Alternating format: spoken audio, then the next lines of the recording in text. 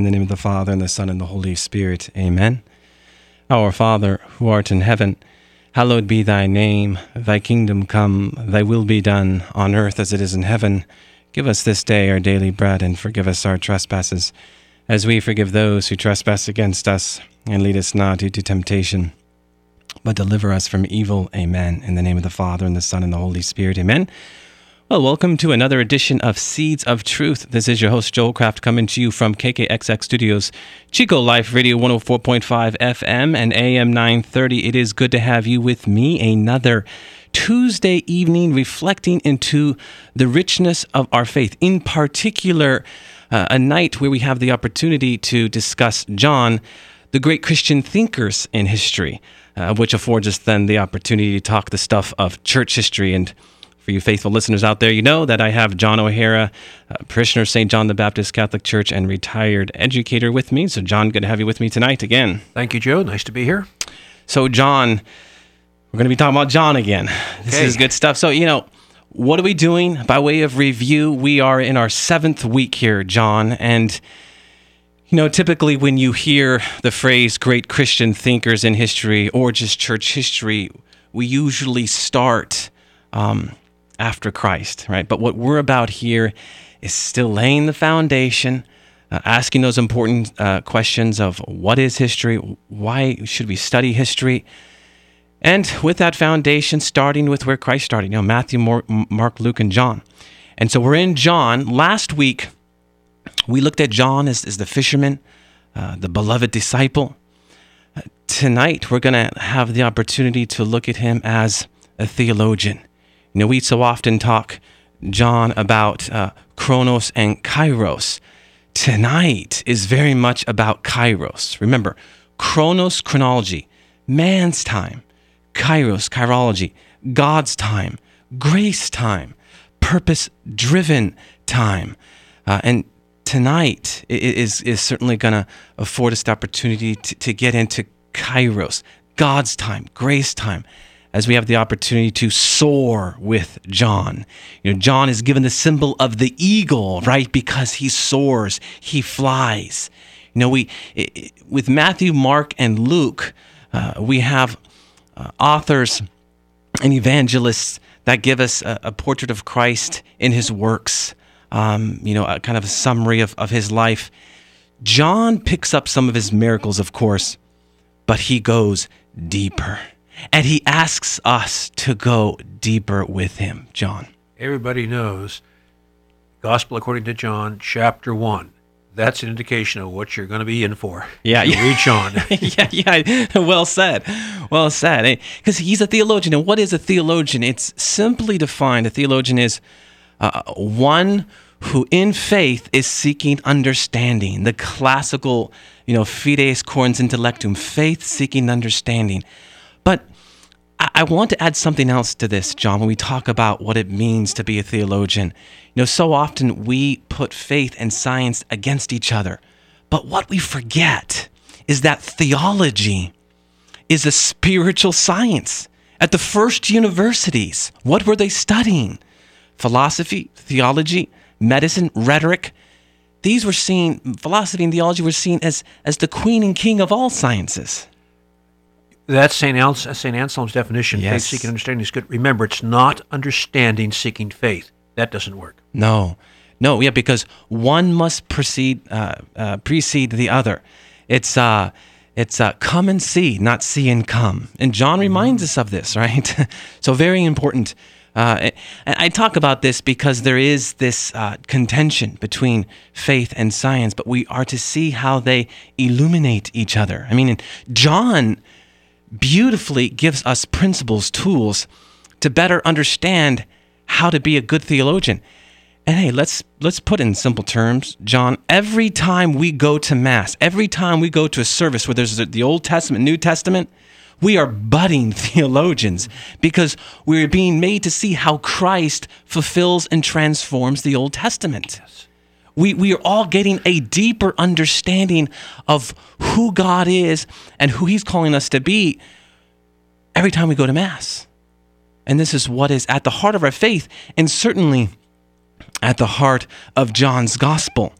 he uses things that are familiar, John, to explain things that are unfamiliar. He is an excellent catechist. Yes. He is an excellent teacher. And as one who is excellent, he kind of raises the bar, and he says, roll up your sleeves, and it's time to do some work because you're a spiritual scientist. So he's very provocative in the opening here with his gospel. We have these opening words, in the beginning.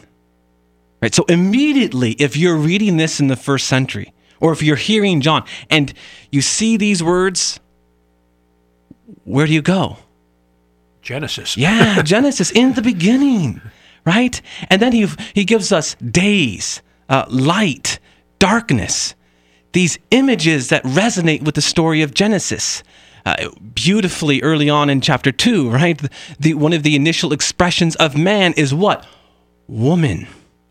What was the first expression of man in Genesis? Woman. And believe me, so this is very intentional for John. He wants us to go back into Genesis and begin to, yes, work in the tall grass. And by doing so, we can begin to appreciate what Christ is all about. Christ came to establish the church, and it has this sacramental quality, John. And generally speaking, a sacrament, right, an outward sign signifying an inward reality. There's mystery to it, but because there's mystery to it, the Holy Spirit calls us to go deeper. We live in a world today that when there's mystery, we're all about it, right? Yeah. We want to go there. And Pope Emeritus Benedict XVI once said, let God surprise you in the mystery. Oh, I love that phrase. Let God surprise you in the mystery. It draws us in. We all love a good mystery novel.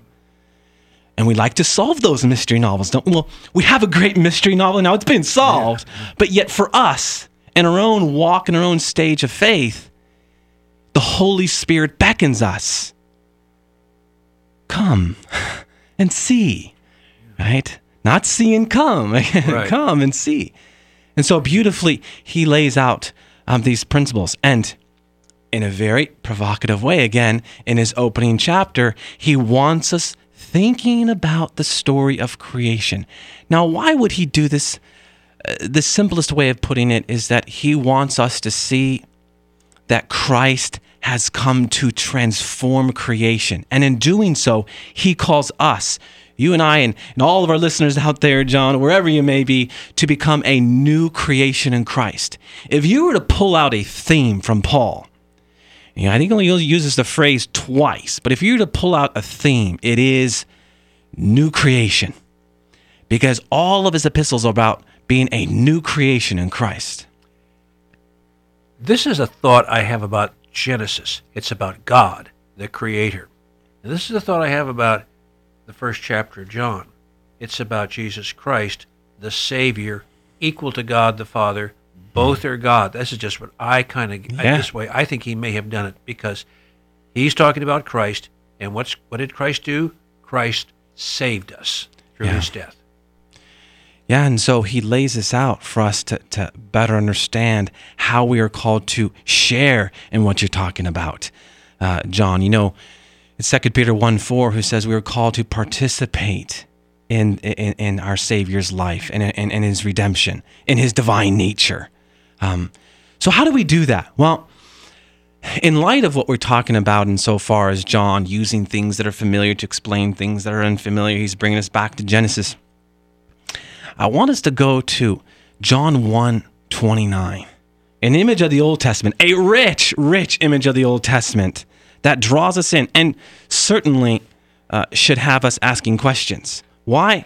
Because quite simply, in verse 29, chapter 1, verse 29, John the Baptist says, "Behold the Lamb of God." Now, let's think about this, John. Another man in human history says to another man, and maybe as he's coming over the hill, "Behold an animal." That's strange, John. It depends on the animal. Yeah. I mean, for the Baptist, John the Baptist, to say to this man, and he's, look.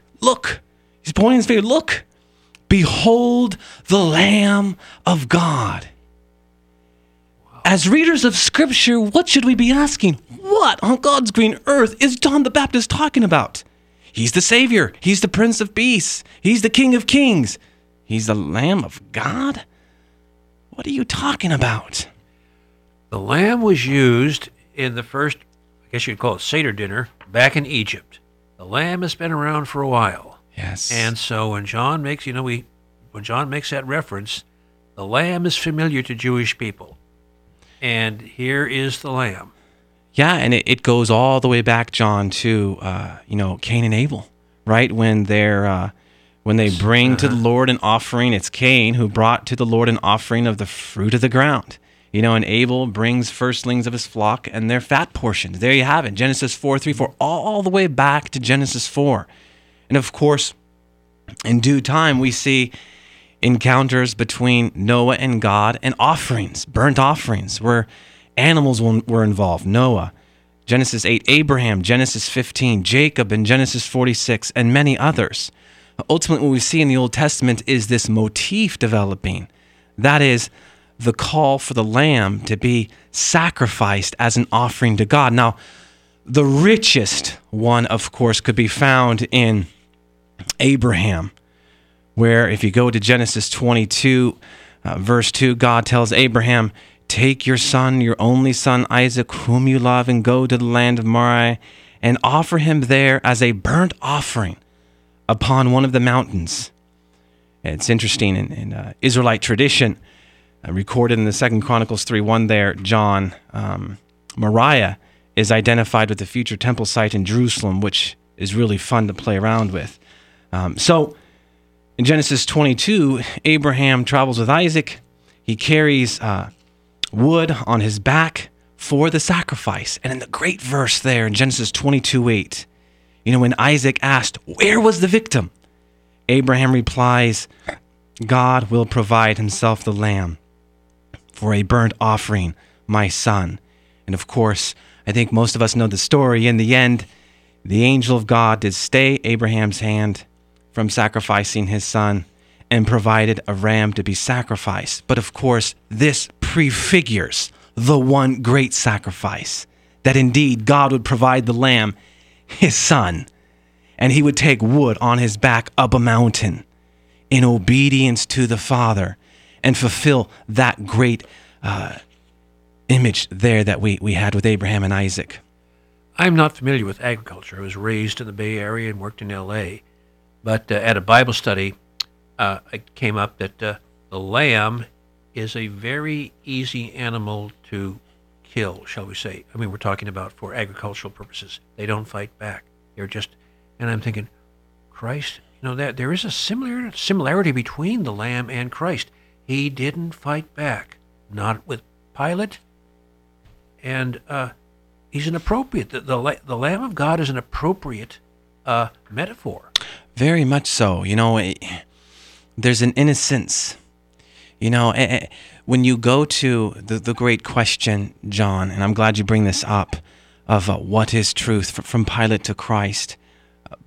Pope Benedict XVI in his work, now Emeritus, of course, Benedict XVI in his work, Jesus of Nazareth, his second volume of Jesus of Nazareth, where he's looking at the Passion narrative, talks about how Christ's response to Pilate is the most powerful revelation of what truth is. What is he talking about? Well, he doesn't respond to Pilate in words, but he assumes the cross, he goes up the mountain, and what he reveals to us, and this is what Paul records in Philippians 2, verses 6 to 11, he reveals to us that essentially to be made poor on the cross is the place where God reproduces power within us. Wow. Paul says in Philippians 2, verses 6 to 11, that Jesus did not deem equality with God something to be grasped, but he was made obedient unto the cross.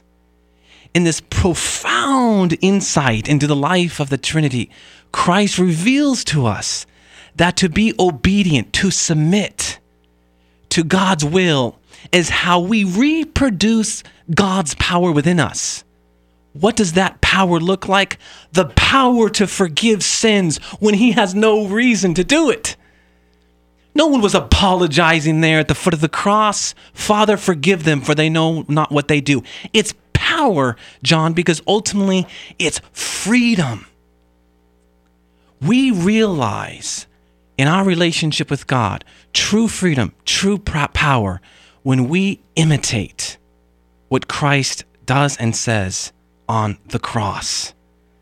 This is what it means to be a lamb. We have to be made vulnerable, John. We have to be innocent. We have to be, in the spirit of St. Therese, little. We look at passive as this almost negative virtue today, when in reality, if it speaks more to cooperating in God's grace, but being little, it is the loftiest of virtues. This is why humility is this towering virtue. And so, I'm grateful that you brought that up, because that's important. And remember what we talked about last week, John. John the Evangelist is a beloved disciple. The reason why he's beloved is because he was so humble. He was a contemplative. He knew what it meant to be a beloved disciple. Yeah. And as we're talking about this, it brings us back to this much larger theme of John to consider as it relates to the Lamb of God, because we're never going to be able to do this whole relationship with God thing in humility and meekness and vulnerability if we do not have a vibrant relationship with God, if we do not understand what it means to live in God. And so I want to go to John 6 and really capture some very important pieces here as we talk about the Lamb of God. So if you have your Bibles out there, if you go to John chapter 6. Now, if we're Catholic out there and you're listening, you very well know that this is the Eucharistic discourse, and maybe for us non-Catholics as well, maybe we don't know. But we know John chapter 6 is the Eucharistic discourse. And we usually read this chapter, and we don't read it within the context of the whole. I want to offer up the context as a whole as much as we can in our short time. So if you look at John chapter 6, in the opening verses, it's the feeding of the 5,000. He makes the point, as he's going up the hills, that is John, that Passover, the feast of the Jews, was at hand. The Passover. 3 times this feast is mentioned in John. It was celebrated annually in Jerusalem to commemorate Israel's deliverance from Egyptian slavery. Central to the feast is a liturgical meal called a Seder, in which the story of the Exodus is retold, psalms are sung, and a lamb is eaten with unleavened bread and other condiments. The evangelist mentions this upcoming feast to hint that Jesus will give new and greater meaning to the Passover. He is the true Lamb of God, whose redeeming work will accomplish a new deliverance from the slavery of sin and a sacramental and liturgical meal. The significance of the Passover, here placed in the background of John 6, will move to the foreground when Jesus transformed this feast into the memorial meal of the new covenant at the Last Supper. Thanks, John. And John was there reading from the Ignatius Catholic Study Bible Commentary for a nice little summary of Passover and what's going on here in the mind of the Jew in the first century. I want to jump into the feeding of the 5,000 here, John, as it relates to what is to come in future verses in this chapter, and just make the simple connection. Our Lord is performing a miracle with these barley loaves, which, by the way, in antiquity is food for the poor, food of the poor. So again, it's about poverty. It's about being the poor in spirit, as Matthew 5. 2, 3, and 4 talks about. So ultimately, here you have this miracle where he transforms the loaves and the fishes to be this meal that can feed 5,000 and just a handful of loaves and a handful of fish. Now, why is this important? What other miracle has John already recorded? Well, John 2, the wedding feast at Cana, there is a transformation of water into wine, right? So you have bread and wine as the central images or motifs, if you will, in Christ's miracles, clearly anticipating the early church Eucharistic and liturgical meal. And I might point out there were vast quantities of wine in chapter 2 and vast quantities of bread in chapter 6. Yes. And this is certainly important when you start to talk about what is happening in the liturgy, in the Eucharist. And oh, by the way, we talk about the word Eucharist. When Christ is giving thanks in this chapter, given thanks, the Greek there is Eucharisteros, where we get the word Eucharist. Now, moving forward to the discourse itself, there are some points I want to talk about, especially as they highlight this image of the Lamb of God. And pay close attention to this, because I believe this to be one of those salient truths that come to us from John chapter 6. If you were to read the Greek in this chapter, John, from verses 49 to 53, Christ is using this esthio or phago in the Greek, okay, which is the translation simply, it's how we would eat normal food. He says, if you eat, right? It's just how we would eat normal food. In verse 54, he transitions from esthio or phago to trogo, right? So we read in verse 54, he who eats my flesh and drinks my blood has eternal life, and I will raise him up at the last day. Why is he doing this? Because they're not getting it. You know, the Jews were disputing among themselves in verse 52, because for Christ to say the words, this is the bread which comes down from heaven that a man may eat of it and not die. I mean, this is barbaric imagery. This wasn't symbolic. And if anyone out there thought this might be symbolic, all you have to do is go down to verse 66 and see that the disciples left him. Why would the disciples who slept with him, who drank with him, who saw his miracles, they saw Jesus, him raise Lazarus from the dead, why in the world would the disciples leave our Lord if this was something purely symbolic? No, something else is going on here. Because in verse 54, the trogo in its literal translation means to chew or to gnaw. Yeah. The image is one of chewing on animals, cattle, lamb, right? And this certainly conjures up something so much more. Now, what's important for us is, John, the evangelist here has already established who Christ is. He is the Lamb of God. Now he's revealing to us that we must eat of the Lamb of God. Remember in Passover, we forget this truth. You put blood on the doorpost and the angel of death would pass you by, right? But you needed to eat of the flesh of the lamb to live. Exactly. Don't eat the flesh. Yeah. You lose your kid. We forget that. And the kid, the young lad, the boy, would always have to say, what is the meaning of this night? I always find that very important because it's the discerning question. Why? What is the meaning of this night? He wants us asking, John, the evangelist, wants us asking, what is the meaning of this? It is a new Passover. What in the world is he talking about? Well, he says it clearly. You must eat of the flesh and drink of the blood. And then what's fascinating, John, is the next verse, this trogon, this plural form of trogon in the Greek, implies this constant consumption. Because the Eucharist is a perpetual banquet. So you had read that commentary piece and it talked about the supper. You know, when John the Evangelist writes the book of Revelation, and he's in chapter 19, verse 7, talks about the marriage supper of the Lamb. What is he talking about? But this call for us to enter into this marital embrace, this kind of bridal union with God himself in the Eucharist.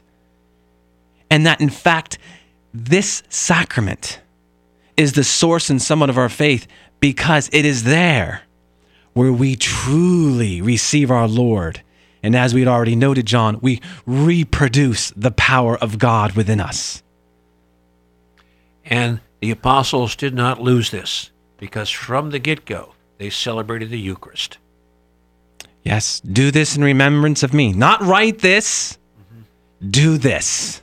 This is why we are, and this is a very important point to bring in here as we talk about this marriage supper.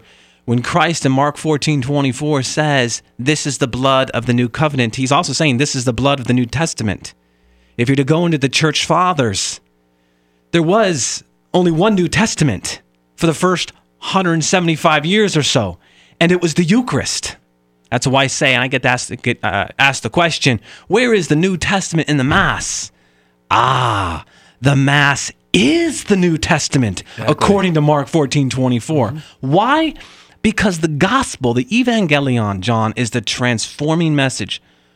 What transforms us more into his image than the Eucharist? This is at the heart of our faith. And I dare say, John, for all Christians out there, go into the church fathers. This is at the heart of all Christian faith, because this was the New Testament. Yes. And again, this is extraordinary for some of us if we're hearing this for the first time. But this is what the Lamb of God is all about, that we would enter into this, as Revelation 19:7 says, marital embrace, that we might be renewed, transformed. We talked about in the opening that we are made a new creation in Christ. Wow, that we could actually receive him.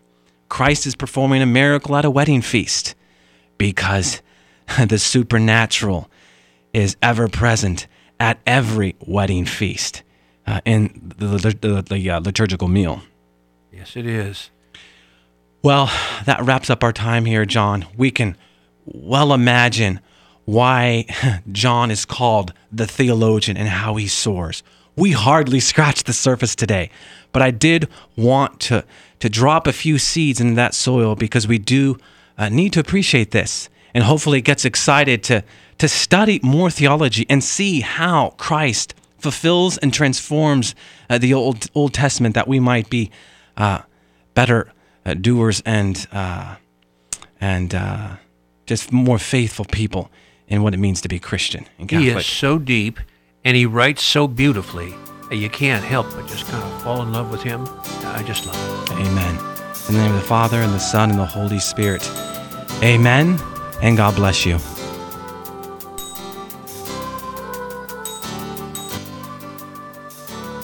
You've been listening to Seeds of Truth, heard every evening from 6:30 to 7 p.m. right here on KKXX. If you have questions or feedback, you may email Joe at jholljmj@yahoo.com. For a copy of today's program, visit joehollcraft.org or call KKXX during regular business hours at 894-7325. Thanks for listening to the Seeds of Truth on KKXX.